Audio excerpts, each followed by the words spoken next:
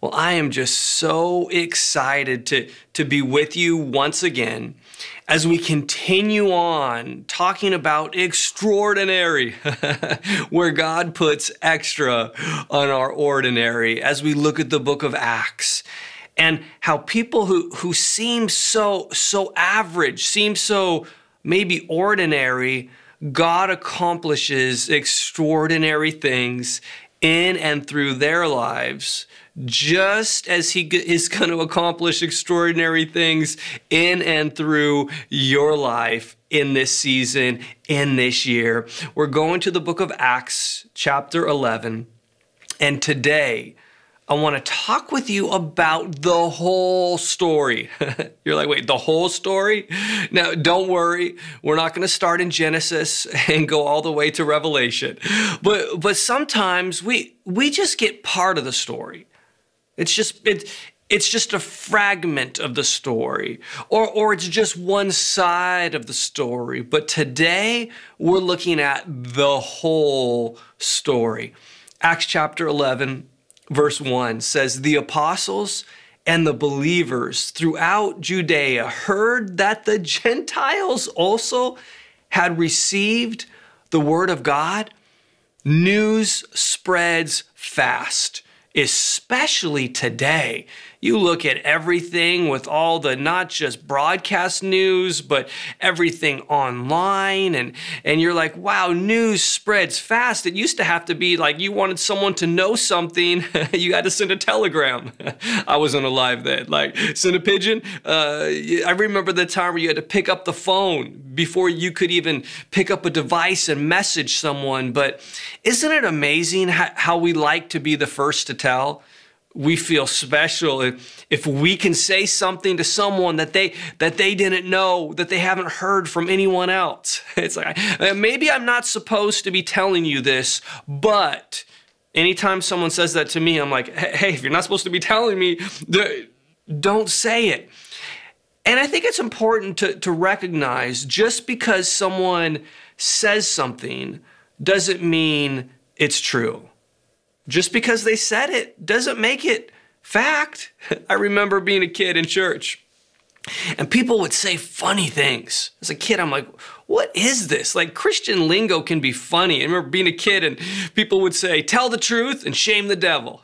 Be like, well, I don't even know what that means. But are we really telling the truth?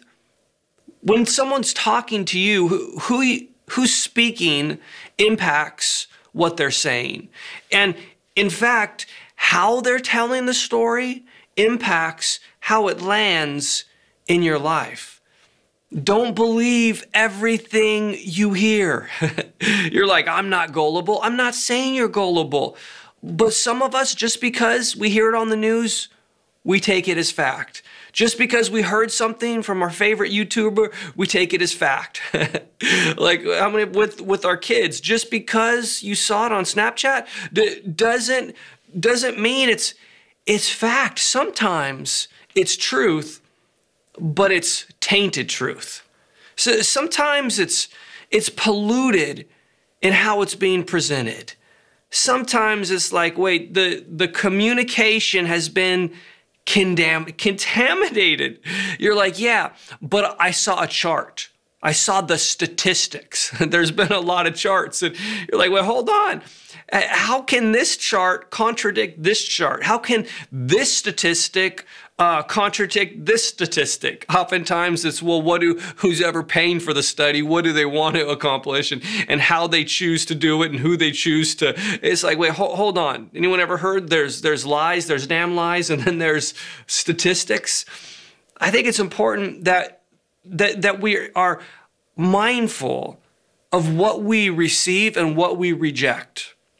Because some people are rejecting truth and some people are receiving lies. It's like, is it their word or is it God's word? Because some of us were receiving their word and we're rejecting God's word. When we need to receive God's word, and okay, do we need to receive or do we need to reject their word? if we receive God's word, we can walk in the wonders of God as we discover the whole story. Verse 2 says, "So when Peter went up to Jerusalem, the circumcised believers criticized him." He's being criticized. Today, we live in a world of critics. You're like, wait, hold on. At that time, they didn't know. They didn't know what Peter's story was. They didn't know anything about the pain or about the background or about the beliefs. And it's like, wait, hold on. People automatically, they want to criticize us when they don't really know. They don't really know our journey. They don't really know the evidence that we can actually share. There's a big difference between facts and opinions. And it's almost as if our culture today wants us to believe that our opinions are fact. It's your truth. It's like, wait, hold on. Is this a fact or is this just an opinion? Now, you might be looking at me and thinking, so are you saying we should never criticize something?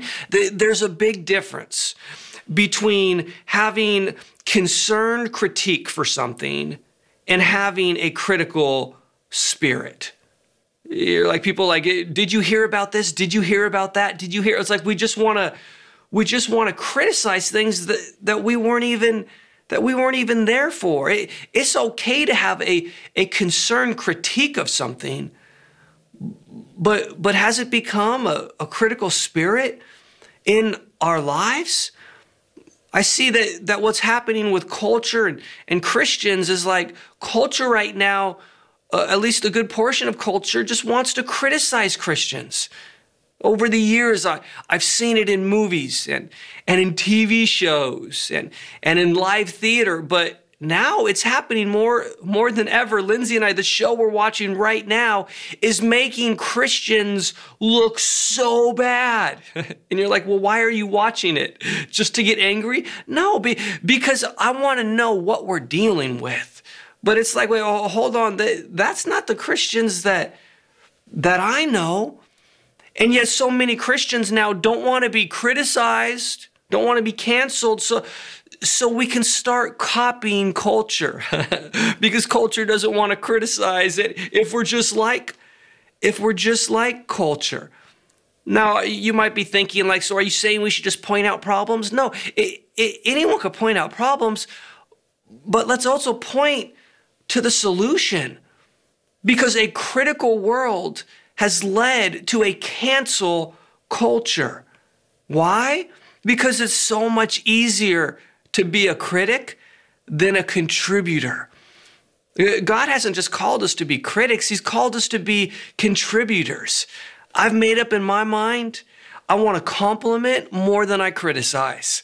I want to contribute more than I complain. Is it easy? No. Do I want to do that every day? No. But I've made up in my mind, okay, when I feel like criticizing, I need to remember I also need to compliment. When I feel like complaining, it's time to contribute. Verse 3, and said, they're criticizing him. They say, you went into the house of uncircumcised men and ate with them. Notice here, they didn't ask, they just assumed and accused. Immature people make accusations based on assumptions. Mature people ask. I found that the older I get, and you can get older without becoming more mature, but as I focus in growing in my walk with God and growing emotionally, that I'm asking more questions these days and making far less assumptions. They're like, they automatically use alienating words. It's happening in our world today. It's us versus them. It's you. You went to their house. People make accusations. You voted for that person. You went to that bar. You went to that club. I saw you with those people. Why would Peter do this? It's like, who did Peter learn this from? Maybe Jesus. Jesus was accused. He's like, wait, why are you hanging out with sinners? Why are you hanging out with those people? Wait, hold on. You ate with them? To us, that isn't a big deal because we sit around meals and we're all on our devices. But at that time, a meal was meaningful. I tend to be a really fast eater. I got to be careful to slow down. Otherwise, you can get like heartburn or indigestion because I just want to eat so fast. But sometimes we need to be reminded that a meal, maybe it's not just about consumption, but it's about connection. At one of our recent gatherings in Atlanta, I was able to interview one of the local chefs who went from working at a restaurant to now putting up pop-up meals and gatherings and at some of these, which is incredible food. But at some of these, when people walk in, you're required to put your device in this little basket. You're like, no, I don't think so. Because it's not just about amazing food. It's about actually taking time and connecting with other people. That's what I love about meals in Europe. Lindsay and I this summer are going to get to go back to Europe. It's been a while since we've been there and we're really excited and we love and we plan our trip around where we want to eat. And sometimes it's like over a 4-hour meal, and it's an amazing experience, not just with great food, but it's a time to connect with one another. And oftentimes you find yourself in conversations and connection just with other people there at that meal. That's not how it is, at least in Southern California, in Atlanta, in Sarasota, where it's like, wait, hold on, people, it's just about consuming food. Maybe that's one of the reasons why we're physically overfed and emotionally underfulfilled. You see right here, you can get it right and still get it wrong. Wait, you're like, what are you saying? I can get it right and still get it wrong? It's like they're saying, Peter, you did this. They're right, but they're also wrong. And sometimes we're right, but we're also wrong. Why? Because we're assuming. You know what dangerous 3 words? These are a dangerous 3 words. I just assumed. What if you stop assuming and accusing other people and you start asking questions? Then we can discover the whole story. Verse 4, starting from the beginning, Peter told them the whole story. He's like, let me fill you in. Let me catch you up. Do you know anyone who's a mid-conversation know-it-all? Who will just like automatically interrupt a conversation that you're having with someone else, and they automatically just start talking like they know what the discussion is about, or like they're an expert in that area, and you're like, you're hold on, you're missing it. You're a mid-conversation know-it-all, but it seems like you know nothing at all. Or how about any parents out there that know there are 2 sides to every story? Okay, maybe if you're a parent and you have more than one kid, you certainly know that to be the case. Where one of your kids is like, so-and-so hit me, and then you're like, what did you do? Nothing. Did you hit him back? No. Did you look? No. It's all their fault. And parents know there are 2 sides to every story.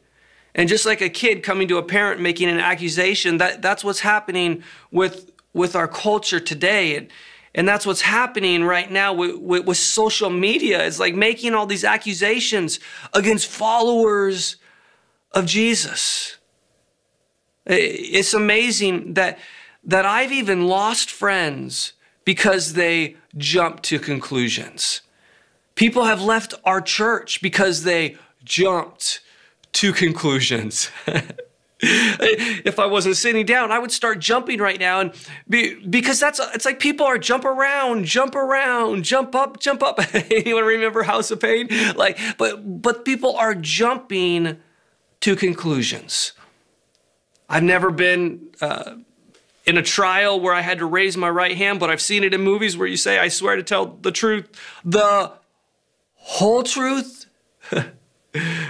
and nothing but the truth, so help me God. I don't know if we even say that anymore, so help me God, and I don't think we put it on the Bible. I don't know. I have not been in court, but certainly it's like we need to discover the whole truth. Because true facts can actually lead to false conclusions. How so? When you have partial truth, not complete truth. My mom's dad was a mathematician, worked for NASA on space shuttles, a very, very smart person. My mom's stepdad was also a mathematician for NASA. He was actually my mom's dad's boss. And anyway, messy story. But with my grandpa and my step-grandpa, I didn't call him step-grandpa, it was just my grandpa and then my opa, because they were German, that's what we called them, opa. And we would do math, I remember from being a little kid, and we would start working the problems. And you'd have to show your work, and sometimes it would be multi-step problems. And if you stop somewhere in the midst where you're not finished working out this mathematical equation, what you've done is accurate, but it's not complete. It's partial truth. And that's how we are. Maybe because we're lazy and we don't want to finish working it out. Or I'm not accusing you of being lazy, but sometimes it is hard work getting to what is the truth, and because we just want to trust the so-called experts, or we just want to trust that news anchor, but it's like, wait, hold on, we need to see the whole picture. We need to hear the whole story, and we can discover the whole truth. Peter goes on to tell him, he's like, I was praying, I had a vision, it was a large sheet and coming down from heaven with all these four-footed animals and reptiles and birds, and there was this voice who said, get up, kill, and eat, and he's like, no, I'm disgusted, I don't want to do that, like all the vegans and vegetarians joining right now. Peter's like, nothing impure has touched my lips, has entered my mouth. I go, that's disgusting. What do you find disgusting? I've ate fish eyes. So some people say that's disgusting. In some dishes and other cultures, as I've traveled, it's like, what's in that? And they're like, you don't want to know. It's like, well, then I don't want to eat. It's like, that sometimes it's not just our words, but it's our eyes. We can look like, oh, maybe as I said, fish eyeballs. You're like, oh, the way you look.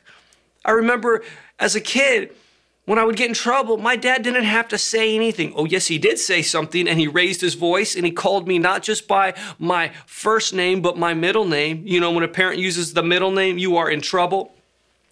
But even before that, just that look, just those eyes. Sometimes people, just the way that they look at us, maybe because of decisions we've made. Maybe it's because of how we're living our life, or certain aspects of what we believe in, and they look at us with disgust. And sometimes because of how people are looking at us, we can feel less than. We can start to maybe feel insecure. We can feel unloved. But are we so focused with how other people are looking at us, when we should be more concerned with how God looks at us, where he sees his child? He sees that we've been forgiven. He sees that we've been redeemed, that we've been bought with a price, that we are so valuable. Don't make me quote outcast, so fresh and so clean. The voice says, don't call anything impure or unclean that God has made clean. What if it's time for us to step from disgust into our destiny? You see, what matters most is not what other people call us, it's what God calls us. Peter had this vision three times. Sometimes we learn because it needs to be repeated, and that's how we end up learning. But even beyond that, for the author to give this much space Three times, to mention this 3 times, it must be important. To repeat it, for there to be redundancy, it must be important. What's important? Maybe for us to get, God doesn't want our opinion. He wants our obedience. That God is the one directing our destiny. Yeah, like you could choose your own adventure, but I want to choose the adventure that God has for me. At this time, the individuals from Cornelius' house show up, and Peter went with them. He's like being led by the Spirit, not being led by what he wanted to do. I wonder who God is sending you to. I wonder who God is sending this church to. He's sending us to people in Atlanta, to people in Sarasota, for more spaces and expressions to come. And one of the things I love is it says Peter went without hesitation. Are you hesitating right now? Remember in high school, we had an incredible running back on our football team. There was one problem. You're like, what was it? Was he not fast? No, he was fast. You're like, okay, was he not strong? No, he was strong. I mean, he could run over people. You're like, well, then what was the problem? Would he fumble? No, not necessarily more than anyone else.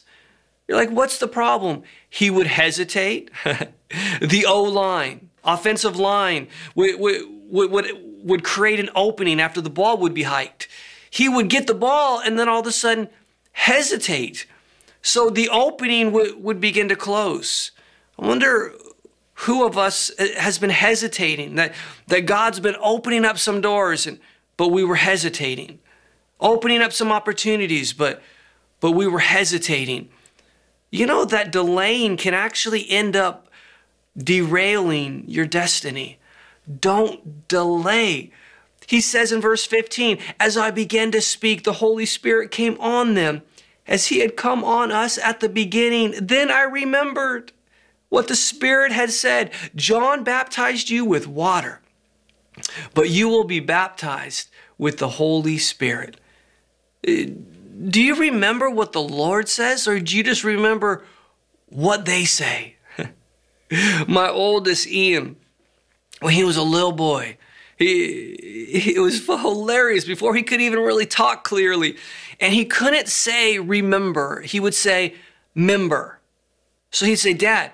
And he couldn't even say that. He would say dat, D-A-T, member. He'd say, dad, remember that? Remember that? Dad, you said that we were going to go get some ice cream. Remember that? Dad, you said that we can go practice baseball. Remember that?